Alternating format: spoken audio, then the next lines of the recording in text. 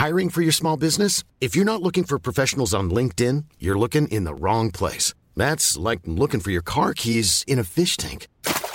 LinkedIn helps you hire professionals you can't find anywhere else, even those who aren't actively searching for a new job but might be open to the perfect role. In a given month, over 70% of LinkedIn users don't even visit other leading job sites. So start looking in the right place. With LinkedIn, you can hire professionals like a professional. Post your free job on linkedin.com/people today. Hey, I'm Ryan Reynolds. At Mint Mobile, we like to do the opposite of what Big Wireless does. They charge you a lot, we charge you a little. So naturally, when they announced they'd be raising their prices due to inflation, we decided to deflate our prices due to not hating you. That's right. We're cutting the price of Mint Unlimited from $30 a month to just $15 a month. Give it a try at mintmobile.com/switch. $45 up front for 3 months plus taxes and fees. Promo rate for new customers for limited time. Unlimited more than 40 gigabytes per month. Slows full terms at mintmobile.com.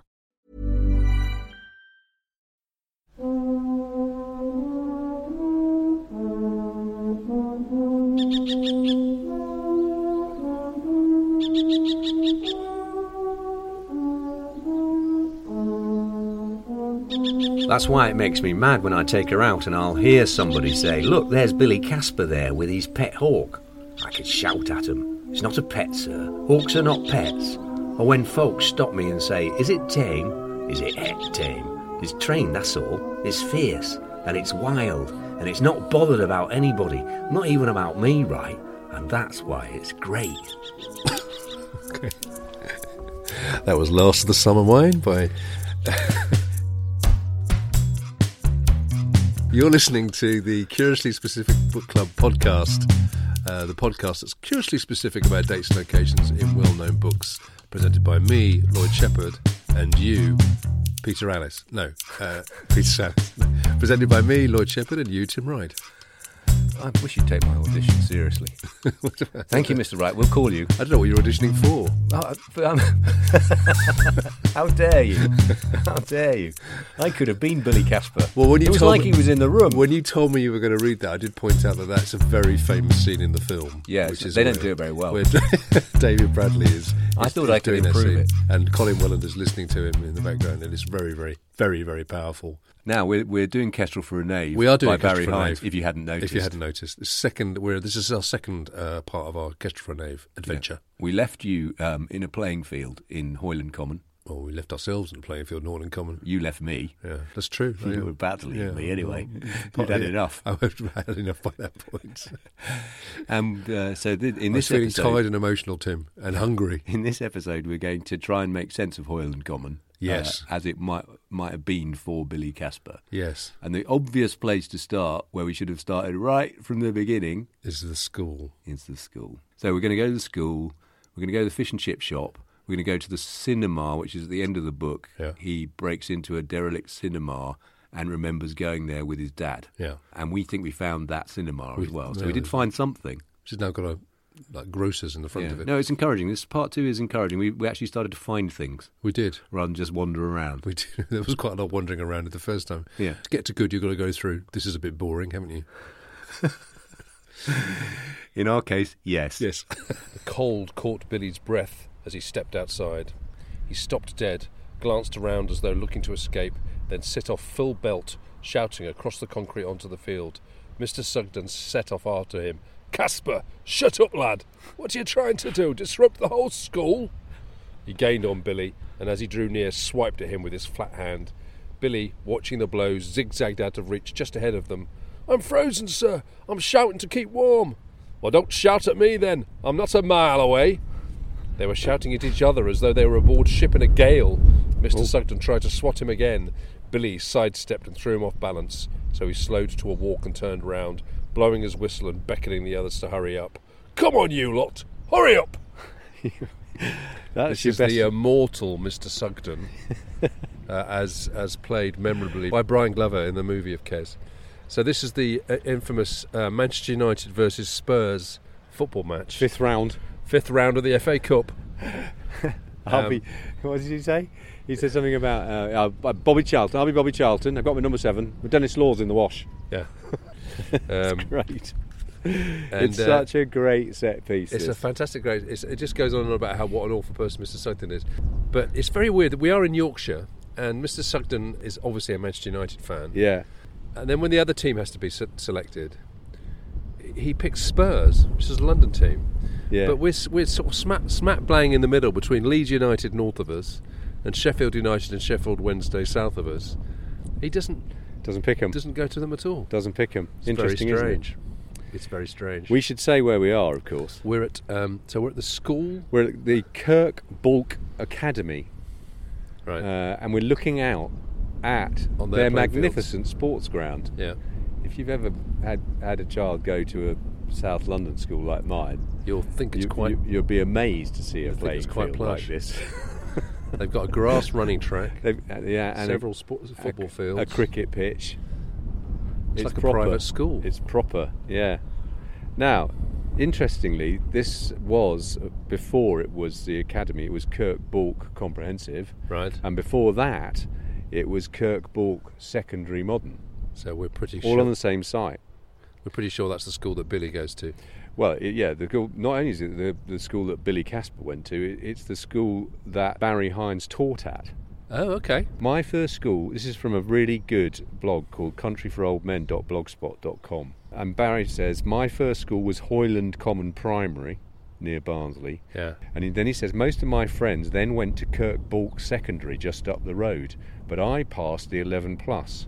For a lot of children, that was the parting of the ways. But I wasn't an academic boy, and I was very good at sport, so that kept me in touch with my friends. I'd be up the wreck with them at 4:30 playing football, so I was one of them. Right. He actually went to Ecclesfield Grammar School for Boys, which was a 10-mile round trip by bus, and he says he struggled all the time, he didn't enjoy it at all. So he would have walked out to play football with his secondary modern mates. Yeah, okay. And then he would have heard all the stories about what goes on at secondary modern. Yeah. And then he comes back here aged 24 in 1963. Okay. He's married and teaching PE and a bit of English. So he's Mr. Sugden. He is Mr. Sugden. Funny, eh? At Kirk Bulk. He says that he recalled that when his schoolmates, including his brother, who was an 11 plus failure, had attended the secondary modern, the head teacher had been Ben Roby, who would be his model for Mr. Grice. He recalled... was a monster, right? Yeah. I mean, He Grice is an absolute monster. He says there were legendary stories about Ben, and they all seemed wild and exciting. There's an episode in Kes where a lad gets caned for taking a message to the head teacher. Yeah. That's what happened with Ben. A teacher sent a lad along who'd done some good work, but Ben was so used to seeing boys who needed caning, he just said, "Come in," and caned him. It's terrible, isn't it? Oh my God. What makes this good as well is it says the playing field has a sort of curve round and the houses follow the It curve. does, They which you do described. exactly that. Yeah. So this will have been where Barry Hines played footy and taught PE. This, of course, he was teaching on the same staff as Brian Glover. He was, when they were casting the film. And then he came up and said, Brian asked me, is there a part for me in this film? He'd been taking part in classroom readings and he'd come into the staff room to tell us, I've been playing Captain Queeg in Mutiny on the Bounty and they applauded me out of the classroom. Man full of confidence, it has to be said. Oh, man.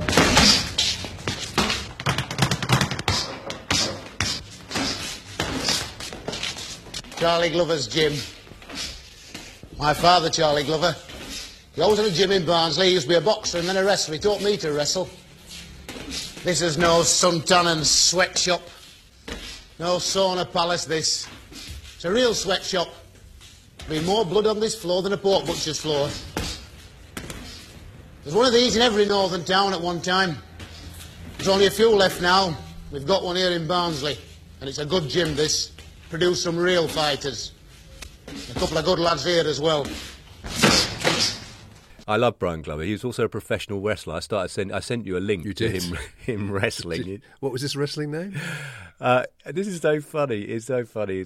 He basically, so he's born in Sheffield. He attended Barnsley Grammar School, and he's proper northern. But he appears as a professional wrestler going under the ring name Leon Arras, the man from Paris. Does that work better if you say it in a Yorkshire accent? Leon Harris, the man from Paris. It does. He adopted that name from a wrestler who didn't turn up to a match one night, for whom Glover stood in. So there's another Leon Harris out there. His wrestling style incorporated a lot of comedy, including the catchphrases, "Ask him, ref," and "How about that then?" How about that then? He does that a lot in that video I showed you. If you go on YouTube and search for Leon Harris, you can see some really great old school British wrestling. If you're not from Britain, and you watch if you're an American who has ever watched World Wrestling Foundation and all those kind of things, and you see this stuff from the 70s, watch the stuff where the English version. You would be just thinking, what is going on, and why is this a thing? It was on ITV Saturday afternoons. It's so good. I watched quite a lot of it in the end. It was very nostalgic for me. Yeah. I used to watch quite a lot of that stuff. Yeah. So we need to talk about schools. We do. In order because I think it's very hard to understand this book, really, if you don't understand what drove it about the 11 plus and what's happening to Billy Casper. They talk about the fact that the careers officer is coming. Or the employment, what's he called? The employment advice something. Employment advice officer. And that basically they say the Easter leavers are going to have to talk. Yeah. And he's an Easter leaver, age 15. Well, the first thing is you could say is that you could leave school at 15 in the 60s. They had actually only recently raised it from 14 in the 50s. But then the other thing that's worth saying, I think this is a thing that Barry Hines is actually writing about, is the way the system is designed to provide kind of fodder for the industrial sector, principally mining, obviously, in Hoyland. Because what the 11 plus did was you took an exam aged 11, and if you passed the exam, you went to grammar school, which is obviously a selective system. Yeah. And it was from grammar school that, people talk kind of stupendously nostalgically about grammar schools, because there are quite a lot of examples of they're coming back. Quite a lot of examples of people who did well out of them, right? Including Barry Hines, but lots of other young men and some women who went through the grammar school system and did very well. What they don't talk about so much is what happens to everybody else. So if you didn't pass the exam, you went to what's called a secondary modern, and secondary moderns, typically people started to call them sink schools. It was where parents got the message about that. Yeah, absolutely. And, it was the school where you went to where you were really not expected to gain any academic qualifications. You were just there to kind of fill your time and then take a job, in Hoyland's case, down the mine. It does boil my bubble, this one. Because it's like the fact that we still talk about doing that. It's still the system I grew up in Kent. It was the system where I grew up. So I had two younger brothers. I passed 11 plus, and my middle brother passed 11 plus, and we both went to good schools as a result of that. My younger brother didn't. He failed his 11 plus and went to the local secondary modern, and had a really grim time at school. Really? There were, lots of. It was pretty violent, and it was pretty, but it was just a general air of kind of hopelessness about the place that was just like, everyone's filling in their time before they go off and do something else. Mm-hmm. And the fact that people want to bring this back just fills me with rage, really. It just seems extraordinary that you would write off, because all the advantages, right? In a world where middle-class families can afford tuition and coaching and all this kind of stuff, all it's going to mean is that people with well-heeled families are going to get into the grammar schools, and people without families who are invested in education already aren't. Yes. So we're back to where we were.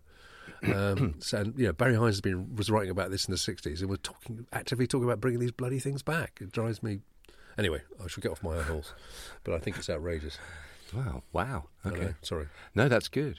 For a slightly calmer assessment, yeah, I found on the London Review of Books site a really good article by Ross McKibben, and it's called An Element of Unfairness, and it does a really great job of doing a little potted history. Because, of course, there were meant to be three types of school. They weren't meant to be just grammar schools and secondary models. They were meant to be technical schools. Technical schools, yeah. For those of a practical turn of mind, or something, with superior technical aptitudes. Yeah. But they were allowed to die, largely because they were too expensive, and what emerged was a bipartite system.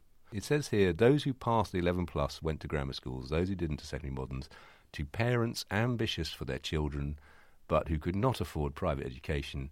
Failure in the 11 plus was about a greater disaster as could befall a family. Absolutely. Yeah. That's absolutely right. That sense of despair in the household when, because it's like a fork in the road at 11. Yeah, which is shocking, isn't it? is shocking. What is interesting me, this book came out in 1968. It was actually a Labour government got into power in 1964. Yeah, Harold Wilson. And passed an act to start the comprehensive system and get rid of this system. So by 1968, quite a lot of the secondary moderns had been turned into comprehensives already. So the movement had changed. I fear this book is forcing us to show our political allegiances rather more than we normally do. Well, again, we're just the facts, no opinions. I mean, I went to a very different kind of education. I've had no idea about any of this stuff. It's all, all beneath me. Didn't even notice. Didn't even know it going on. No, you look at the 11 plus. The 11 plus is a system designed to perpetuate the middle classes. That's what it's there for. Oh, hello. I don't know where to go from that. Let's go to the cinema. That was a bit heavy. Yeah, it did. Let's go to the cinema. Let's go to the cinema. Go and see a film. It's 1968. Hopefully they'll be playing If. Oh, is that 68? Oh, nice one. Houses and shops. Flats above shops. A new public house centred on its own car park. Old public houses terraced and at street ends. A garage. A tin chapel. A children's playground. The gates locked. Behind the railings the paddling pool still drained from the winter. A row of derelict houses, and next to them, standing back from the road, a derelict cinema. Billy glanced at it as he passed, then stopped and turned back and stood before it. So we're standing down the side of the Princess Theatre in, it's actually Hoyland Nether, it's called, if you just realised. Hoyland Nether? Hoyland Nether Working Men's Club.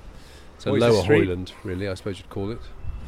Yeah, it's a wonderful old sort of block of a cinema from, I don't know, when was it built, do we know? 1920s, 1930s? I did find a website about it. I've run out of battery power in my phone, so I can't look on the internet right now. But I have got a website that I will be putting into the show notes. It's closed now with a bunch of bricked up windows. It's a family shopper. And a family shopper and a subway attached to the front with a subway. But what I did I did remember about the website was that it was a cinema until 1962. Oh, okay. And then it's not listed in 1963 as having anything showing. Okay. So he describes it as derelict, doesn't he? Well, he breaks in, doesn't he, as well, through a window. Well, you just reenacted that. Well, they bricked up the windows here, but they're very obviously here, aren't they? Well, it's because podcasters keep trying to break in. That was asked by the guy outside. There was a suspicious-looking man. Can I help you? You're looking for something? Yeah. Yeah, I'm looking for the derelict cinema in Kestrel for a Knave. Yeah, do you know where it is? I'm looking to break into your shop, mate.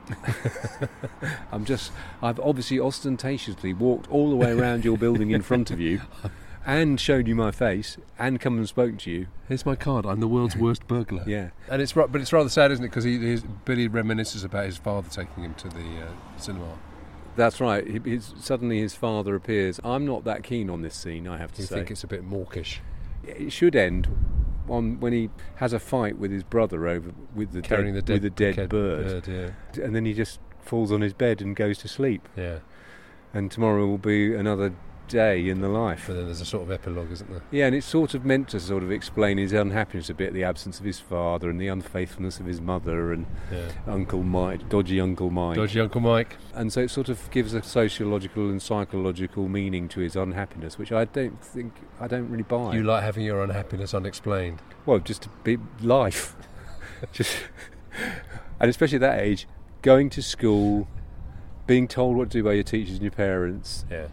I know what you mean, because it's not like he hasn't got enough to be unhappy about without a more backstory. I don't need any of that. Yeah. The section I read, of course, has a whole load of list of things we should be looking for. I saw that, yeah. Yeah. I bet your heart sunk a bit, didn't it?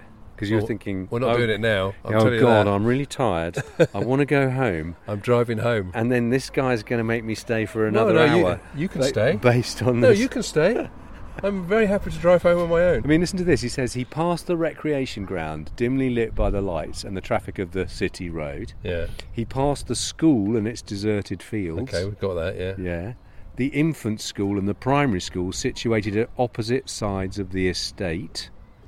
He passed the betting office and the parade of shops at the end of that street, the fish and chip shop, the co-op, the butchers, the fruiterers, the hairdressers and the grocers, and identically designed shops on other corners of other streets, all shut, their windows dark. Look, he's just walking around the whole estate. I know, but we could walk around the whole estate. Yeah, well, You know what? I'll see you. I'm gonna head back to The London whole now. estate. And I'm going to head back to London now. There's a new public fill your house boots. centred on its own car park and some old public houses. Yeah, well, you just fill your boots, man.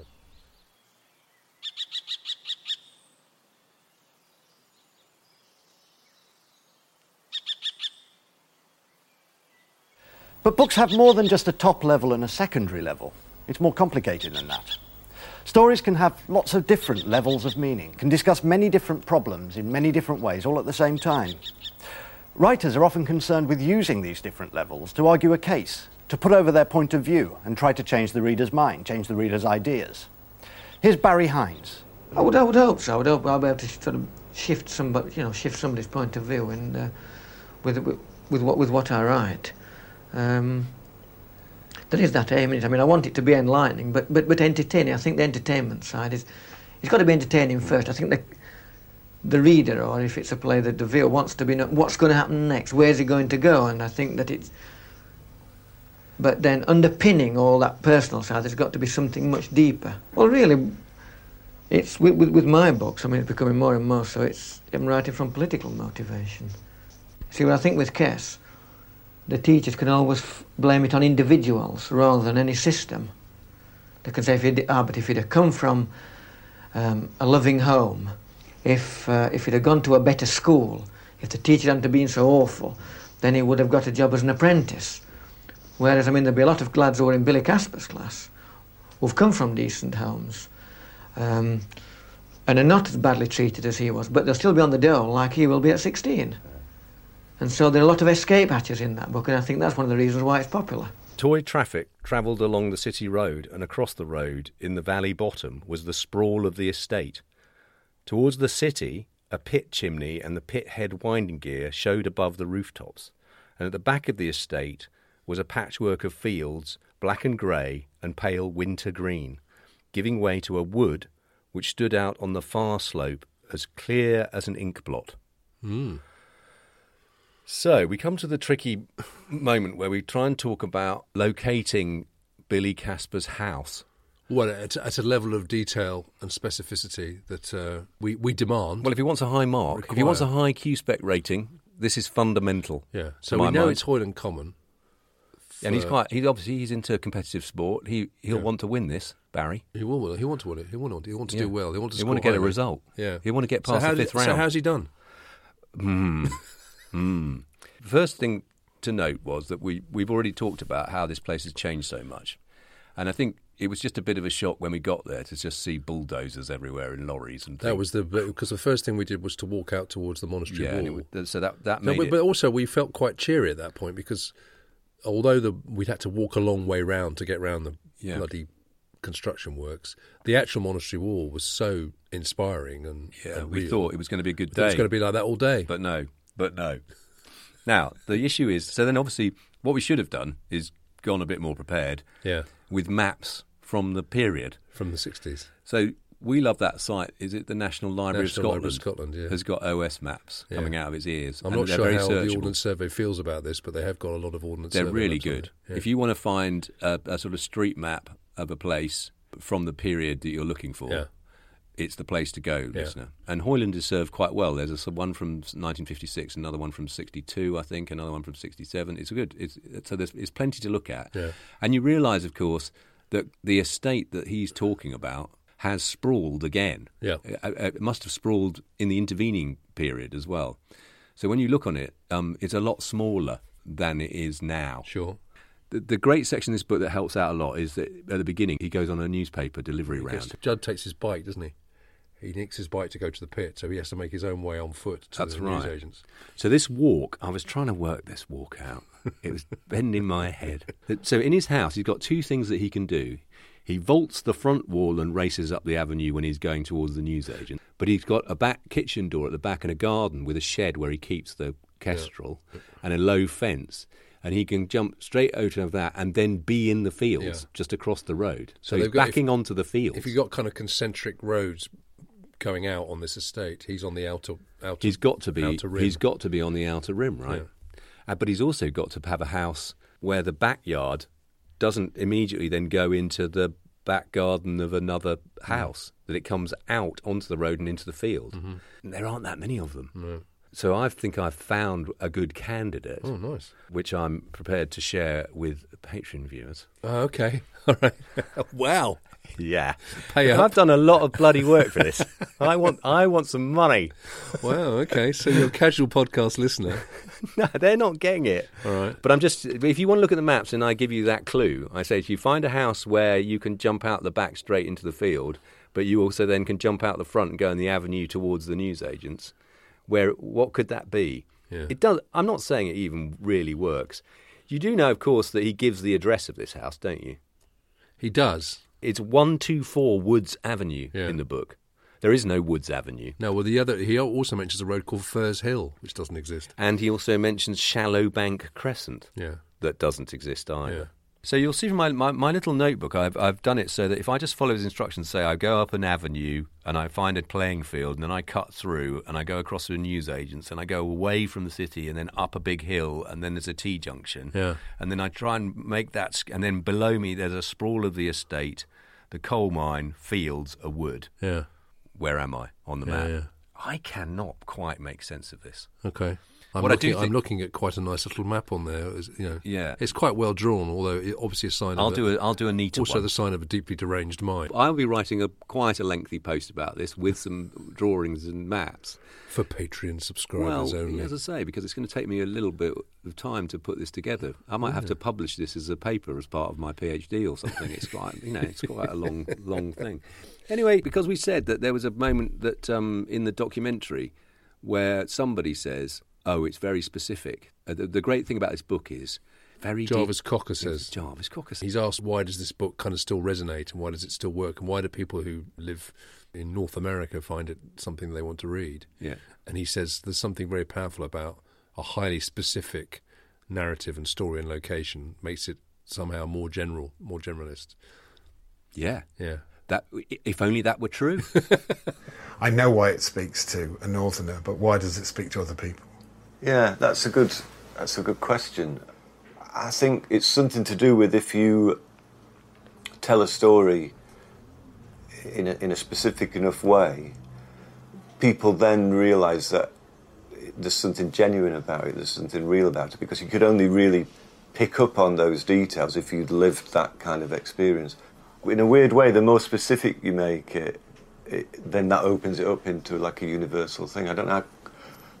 All my creative career has been dedicated to trying to work out how that works. Right. Because I really think it's true. If you get the details of stuff right, suddenly it clicks for people and they say, "Oh yeah, this is real," and I'm going to take notice of it. One size fits all seemed like a good idea for clothes. Nice dress. It's a t-shirt. Until you tried it on. Same goes for your healthcare.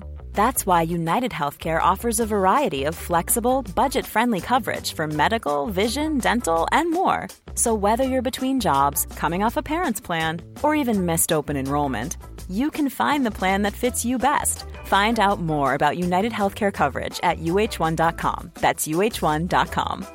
I'm Sandra, and I'm just the professional your small business was looking for. But you didn't hire me because you didn't use LinkedIn Jobs. LinkedIn has professionals you can't find anywhere else, including those who aren't actively looking for a new job, but might be open to the perfect role, like me. In a given month, over 70% of LinkedIn users don't visit other leading job sites. So if you're not looking on LinkedIn, you'll miss out on great candidates like Sandra. Start hiring professionals like a professional. Post your free job on linkedin.com/people today. Hey, it's Ryan Reynolds, and I'm here with Keith, co-star of my upcoming film, If, only in theaters May 17th. Do you want to tell people the big news? All right, I'll do it. Sign up now and you'll get unlimited for $15 a month and 6 months of Paramount Plus Essential Plan on us. MintMobile.com/switch. Upfront payment of $45 equivalent to $15 per month. Unlimited over 40 gigabytes per month. Face lower speeds. Videos at 480p. Active Mint customers by 531.24 get 6 months of Paramount Plus Essential Plan. Auto renews after 6 months. Offer ends May 31st, 2024. Separate Paramount Plus registration required. Terms and conditions apply if rated PG. Millions of people have lost weight with personalized plans from Noom. Like Evan, who can't stand salads and still lost 50 pounds. Salads generally for most people are the easy button, right? For me, that wasn't an option. I never really was a salad guy. That's just not who I am. But Noom worked for me. Get your personalized plan today at Noom.com.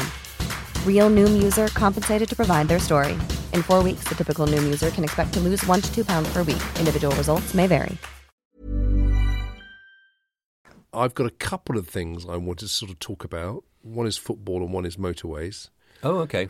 Gosh, what a surprise. Yeah. What a surprise that you would want to talk about football Manchester and United motorways. and motorways. So Again? the teacher talks about having his Dennis Law top is in the wash. Yes. So he's wearing Bobby Charlton. When they hold the football match up on the playing fields, the teacher says, we're going to be Manchester United. Which team are you going to be? Yes. And they say, we'll be Tottenham Hotspur. So it doesn't help us very much, though. Bobby Charlton was at Manchester United from about 1820 to 2005, so it doesn't really help you with saying Bobby Charlton's there. But Dennis Law was at Manchester United for a long time, 1962 to 1973 he was at United. He not only does he make a gag saying, my Dennis Law's in the wash, yeah, but he says Dennis Law is badly off form at the moment. Oh, yes, okay. That set hair running for me is when was Dennis Law badly off form? Yeah. He didn't have a great season in 65-66 because he had an injury. Okay. I mean, he didn't have a great season in his first season back in 62, to be honest. I was interested in this, that in December 62, he claimed that an incident had repercussions for him when referee Gilbert Pullin consistently goaded Law with taunts such as, "Oh, you're clever so-and-so, you can't play." And after the match, Law and his manager, Matt Busby, reported the matter to the Football Association. Oh, wow. A disciplinary committee decided that Pullin should be severely censored. Wow. But he did not accept their verdict and quit the game. Law later claimed that in the eyes of some referees, I was a marked man, and blamed the incident for the staggeringly heavy punishments that he received later in his career. Wow, okay. So that might be something to do with it. That is quite good. I think no mention of George Best means that it's got to be pre-Best.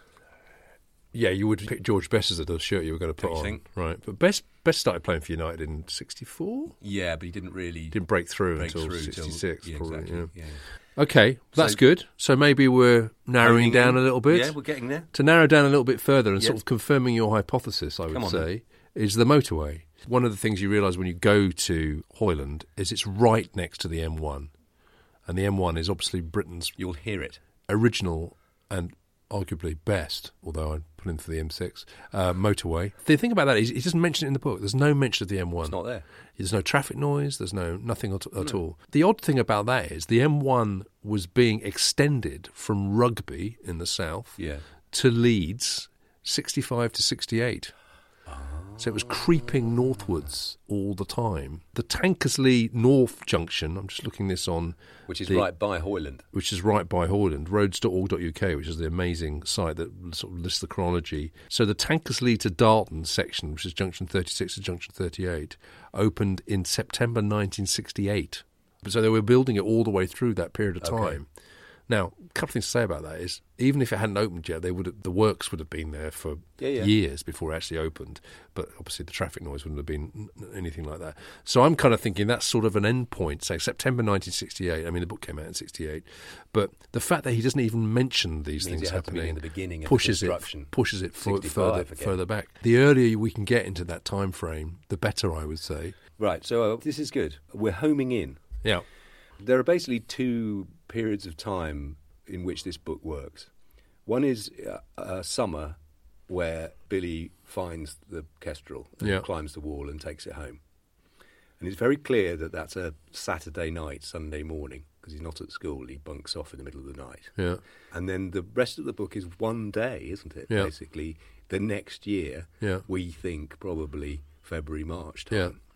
The school thing's interesting because when I look back at the school that's there, Kirk Bulk, I found on an academic site, it says the school has developed from an amalgamation of two single-sex secondary schools in 1964 and the introduction of comprehensive entry in 1966. Right. So this is a boys' school. He doesn't mention girls at all, does he? No. So it's a boys' school. It's interesting, isn't it, that the secondary modern thing's been sorted by the time the book comes out in his only in his town. Yeah. So we've got a problem there, I think, about the fact that the school is it has to be pre-64 for it to kind of work. Well, not a problem. I mean, not really a problem with the other stuff we've said, because you still got Dennis Law, Bobby Charlton, We've always got Dennis Law. We'll always have Dennis Law. And the M1. And the M1. The great trilogy. The three pillars on which modern society rests. Yeah, I don't know why they bother with the George Bush statue. They might as well have just a little representation of the M1. So 63 would work, 64 would work, and 62 would work. Yes. Now we get into my usual nonsense, which is that he mentions that on the Saturday night that he goes to get the Hawk, that the moon is almost complete. Oh, here we go. It's a blur on the waxing curve. This is why we call him at Moon Golfer on Twitter, everyone. A blur on the waxing curve. Okay. So I'm afraid we need to consult our moon charts. Yes, which obviously Barry Hines in his flattened he Elba. He forgot them his as well. His flattened Elba. He had them. He took them with him. Don't they have moon charts in Elba? No, that's what you say to him. Don't you? Napoleon would have had a moon chart. You daft aputh. Napoleon would definitely have had a moon chart. Anyway, moon phase calendar for 65 is good because the moon is waxing gibbous on Saturday, the June the 12th. And it's a full moon on Monday, the June the 14th. But then the other thing is, then we go to the moon phase calendar for 1962. Waxing gibbous on Saturday, June the 16th. Right. Full moon on the Monday. So I'm saying because of the moon, it's either that summer is either the summer of 62 or the summer of 65. Right. I like 62, although Dennis Law's... What time of year did he move to? In the summer. In the summer. So there'd be 63. He would have been a new player in February 63. Yes. Yeah. Which is why he's got the shirt. Yeah. So Bobby Charlton's already an established Manchester United player. Not bad, is it? I think it kind of makes... I quite like that. Yes, I quite like that too. And also, you know all that stuff the headmaster says about you young people with your superficial cars and rock and roll and stuff? Yeah.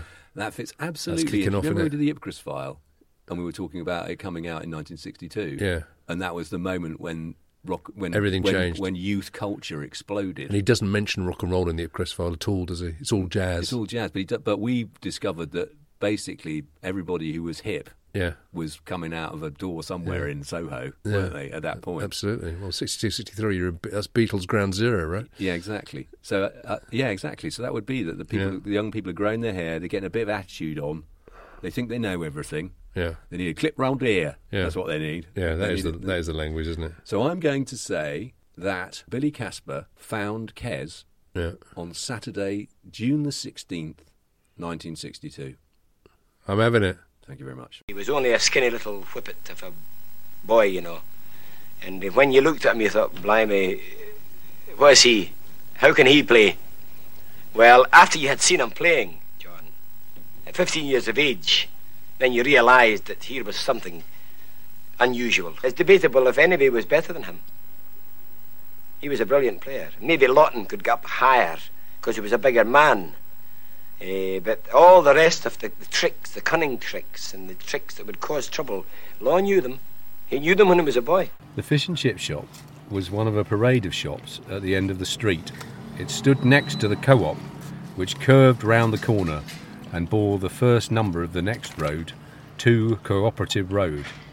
Fish, F. Hartley, chips, a letter, a tile stretching the length of the premises, a link of green letters between the shop and the upstairs flat. Right, we've got a problem there. Yeah. No upstairs flat. No. Unless... I don't reckon he's been in there for all that. I reckon he's moved, though, this chip shop. OK, so we're at Casper's fish and chip shop. Which is the fish and chip shop in the movie, right? Yes, it is in the movie, and boy, are they trying to sell it in there. They've got lots of pictures. Lots of pictures from the film, signed by the actor. By David Bradley. They're milking it as much as they can. And it's just round the corner from where Barry Hines' house was. Yes, very much so, yeah. So Barry would have bought his chips in here. That's right, he probably would have done, yeah. But the point is that he's that moment when he's decided that he's going to steal his brother. He's got Jed's 2 guineas, hasn't he? Yeah, and instead of putting them on the horses, he's decided he's going to keep it. He's going to keep it and go and get some fish and chips. That turns out to be a very bad mistake. Yeah. A bob worth of chips and a fish is what he asked for. Mm-hmm. And he has scrap. Can I have some scraps, missus? Yeah. She gives him extra chips as well, doesn't she? Yes. But he talks about how he gets there from the bookies at some point. Actually, what he does, he then goes round the corner, past the co-op, and goes to George Beale family butcher. There is a butcher's down there, There actually. is, yep. And gets a quarter of beef for the bird. So he spends some money on that as well. Yep. And then on that shop front, there's the fruiterers, apples wrapped in purple papers, the hairdressers, cardboard smilers, newly permed, the high-class grocer at the end, and he bought 10 Embassy and a box of matches there. Not at the co-op, then? No. It's the high-class grocer instead. Well, because he's spending his money, isn't he? And then he goes back to school. He finished it just before he reached the gates. That would work. So he goes back up the Hoyland Road that way, right? Yeah. Up to school. Yeah. So it's right. Maybe it's roughly right then. It's not just that it's the only chippy in town. It's roughly right. Yeah. Unless there's... I mean, there were shops up by the school as well, weren't there? Yeah, there were. There So were. it could be one of those. Anyway, the main point is you got your fish and chips, didn't you? I don't really care. I'm feeling curiously unspecific right now about anything to do with this book. I'm eating... This is a very acceptable portion of fish and chips, I would say. Okay. It's got just the right amount of grease. Yeah. The fish is relatively fresh. Mm. He's put lots of salt and vinegar on it. Nothing to complain about. So we're going to do a food podcast instead. Fish and chip review with Lloyd. We could do a food in books podcast. Reenacting meals from famous books. Which one would you do first? Which book would I do first? Yeah. That's got a great meal in it. I do this one again. every week. You do this every week. And this week we're doing Kes. We love this book, right? Oh, do you know what? I really do love this book. Yeah, I know we're going to talk about rating and everything else, but I think the thing I would take away from it, and part, having been there, I mean, I know I became impatient, hungry, and tired towards the end of the day, but actually finding the location of the monastery wall, walking around that Hoyland Common place, but then also learning more about Barry Hines and where he came from and why he wrote what he did. Got a lot more respect for him, I think. Yeah, he's a proper artist. There were some kids hanging around the bus stop near the cinema. There were. Who was still spot on. Yeah. Billy Casper's. Yeah. Jumping around, thumping each other, waiting for a bus, laughing a lot. The main difference, however, of course, was there were plenty of girls there as well in football shirts as well. There were, yeah. There's no girls in this book at all, are there? There's only one. There's only the His mother. mum. There's only one female and character, she's treated quite badly. Yeah. I think so. It's not on that score. Not. Oh, it's of its time, I suppose. Yeah. So we're going to give it a rating. We're going to give 2 ratings. We're going to give it an artistic merit. Yes, as an English teacher in the class, everyone has to have a mark. Yeah. And we're going to give it a rating for how... And if he gets a low rating... curiously specific it is. If he gets a low rating, then he goes to the secondary modern pile of writers. Yeah. And if he gets a high rating, he goes to the grammar school pile of writers. Overall or just on artistic merit? Are you worried about his curiously specific rating? We'll get to that. You have to go to the secondary modern college for map reading and... Well, you should have gone to the technical college. So on artistic merit, I was thinking about this on the way here, and I kind of want to give it a 10 because I just don't think it's improvable. I mean, because it's short. You get a big tick for being short, and it's just a real. I mean, I think he was a big Hemingway admirer, wasn't he? And I can kind of you can feel that a bit. That. Yeah. If you're an editor, you get that in as a manuscript. What notes are you giving? Yeah. I can't see what you give one. So I think I haven't given a 10 yet. Put more women in it. Put more women in it now today, obviously. Yeah, of course you would say that. Yeah. So I'm gonna go out and give it a 10. I think. Good on you. I'm going to go 9. I gave Gwendolyn Riley a 9. The only reason I'm not giving this a 10 is I read an interview again with Barry Hines where he did his own critique of what he was unhappy about in the book. Okay. And he said he was a bit hard on the mum. And if he rewrote it... He did say that, yeah. If he rewrote it, he'd write it with a bit more empathy and sympathy for her situation, not make her quite such a horrible person as she comes across as. And then the second thing, which I thought was really interesting, actually, given our attempts at Barnsley accents, was he said he wouldn't write it phonetically as Barnsley talk. Yes, I read that as well, and I found myself violently disagreeing with him. I think he felt it was a bit of a distraction and a bit, I don't know, sort of alienating for people who weren't from there, as it were. Yeah. But yeah, I agree with you. He might be wrong, but I think he's right about the mother. Yeah, but the thing is, if Barry Hines isn't giving it a 10, and I sense he isn't, then I'm not either. You don't know better than Barry. So now we get to the Q-Spec rating. This could get messy. I don't know. It's clear to me now, if I like the book and have given it a high artistic rating, I'm a little bit softer about the Q-Spec rating when perhaps I shouldn't be. And I think basically I realise I gave James Herbert a 4, Gwendolyn Riley a 5. Yeah. I think I'm being a bit rough on this. But I think probably I can't give him anything more than a 5. Yeah. Because, yes, it takes us on a great adventure. I think we both have used a visit to Hoyland to drag up a lot of thoughts about the miners' strike, about education, about what happens to kids from various backgrounds, about council development. It's really thrown up a lot of really interesting thoughts by going to a place. Yeah. So on that score, you get points, don't you? But if I can't go to Billy Casper's house and do his news round, if I can't do his news round thoroughly, I feel a bit disappointed by that. And he's not helped us with the dating either, has he? We got there. We got there in the end. There. But you know, through a series of triangles. I think people would be interested to know that it's not 68 when it came out. It's not 1968. It's 1962, and the UK is a very different place in 1962 as it was in 1968. It had moved on a bit. So, in fact, in a funny kind of way, it's quite an old-fashioned. Well, I wonder book. whether Hoyland was that different in 1968 from 1962. That's possibly true. And maybe there's a bigger divide between. London and Liverpool and everywhere else, as it were. Yeah, I mean, David Hepworth, who writes about music a lot, is always banging on about, you know, we've got this vision of groovy swinging London in the late 60s. If you went, he grew up in Yorkshire. Yeah. If you went to any town in Yorkshire, it was not much different to the early 50s. That's true. I grew up in Norfolk, and I think in the 70s, and it was still the 1950s there. I can't think of a justifiable reason to disagree with you on the 5. Oh, good. The only thing I would throw into the mix, and it doesn't really change the score, is quite how potent the monastery wall location was. Yes. In terms of the telegraph poles and the bench and all that kind of stuff. It was one of those, the author sat here kind of moments. I'm with you. But yeah, I mean, having experienced that 2 or 3 hours walking around Hoyland Common going, are you trying to find the snicket between the houses, and me going, God, does it really care matter? about the snicket? I need some chips. I'm reliving that now and going, always. Yeah, Heinz, why could you not have been Heinz? Why could you not have given him a little bit more to chew on? Would have made my life much easier. So yes, I think a 5. I think a 5 is probably fair. The only thing is, I'm worried now. I might go 6, but I'll tell you why.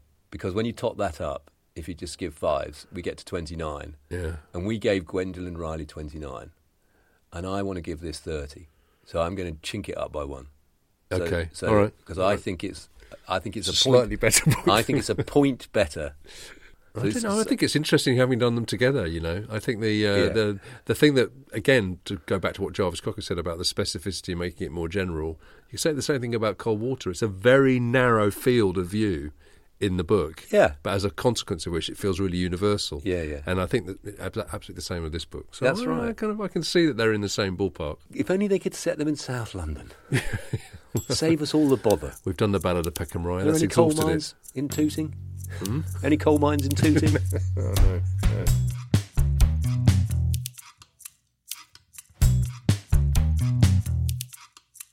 One institution we ought to say thank you to is Barnsley Libraries. Absolutely. For treating us so well.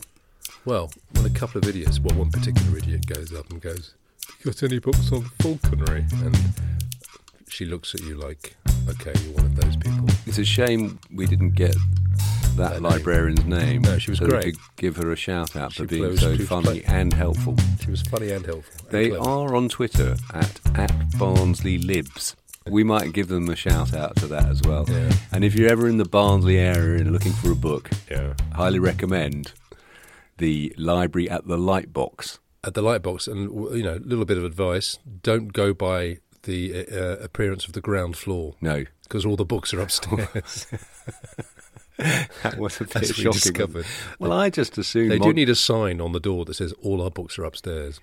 Well, having worked with libraries a number of times, they do like to stress, librarians, that libraries aren't just about books. They are about a lot of other things. They're not as just well. about books. So I think it might be a policy to remove the books from the entrance hall in order to get people to realise it's not just about books. Okay. Oh, you want a book from the library? Okay, how old-fashioned. Now, we also need to welcome a new Patreon supporter, Muggsy Spaniel. Hello there. Hello, Muggsy. Hi. He made rather. I'm not sure if it's a nice remark or a rude remark. You put up some pictures of our last road trip. Well, if you pay £5 instead of £2 to support us on Patreon, you can join our Discord server. You join our Discord server, and then when we're out and about doing field trips, we post photos, and we also are discussing sort of future book suggestions with people in there good. as well. We're having a good chat in there. It's good, But anyway, you put a picture up of me in the city, and Muggsy Spaniel said, "Looking good for your age." Well, I think he's making a joke about the dating on the coffee house. Do you know I didn't get that at all? Keep up, Lloyd. I'm such an idiot. Well done, Muggsy. One to you. Muggsy. 1-0. And our usual thank you in terms of music has to go out to Learning Music on the Free Music Archive. Yeah, for our little sting. Who provides our little theme tune sting, our bassy loop, as we call it. We're going to keep saying it every time. Please go and check out the music there. That is all the thank yous, I think. I think that's all the thank yous. So now we're down into the Stig marketing territory. Well, Stig would like us to emphasise a couple of things. Obviously, he would like to continue to emphasise the Patreon page. You've already talked about that. But the other thing we'd obviously like to ask is if you do listen to this on a podcast platform, particularly Apple, it would be great if you could rate us and review us if you feel like it. Otherwise, just rate us. We do have quite a few ratings, all 5-star. Yes. So I know you haven't rated it because you never give anything 5 stars. Yes, come on board and be one of the first people to give it a 4. Yeah, could do better. Yeah. Good. But could do better. And as I say, 4 is a very good mark. I helped to make this podcast, and I wouldn't give it any more than a 4. So if you could share the love, that would be great. Yeah, and share on your social media platforms of choice. That Stig has made a Facebook page for us, which you could go and like and share. Yeah. On Twitter, we're at Curiously Spec. Curiously Spec. And you could RT, as they say, our podcasts into your feed and tell this so your friends are aware. That would be a lovely thing to do. Instagram as the Curiously Specific Book Club. But if you could share us, give us a rating, help us get the word out there, all be hugely appreciated. Yeah, and then we'll see you next time. We'll see you next time, and we're off to Strange Town, out on the eastern part of the island, where a man is returning home from London to his brother's funeral. Gosh, and he suspects foul play. Wow. Join us in Scunthorpe.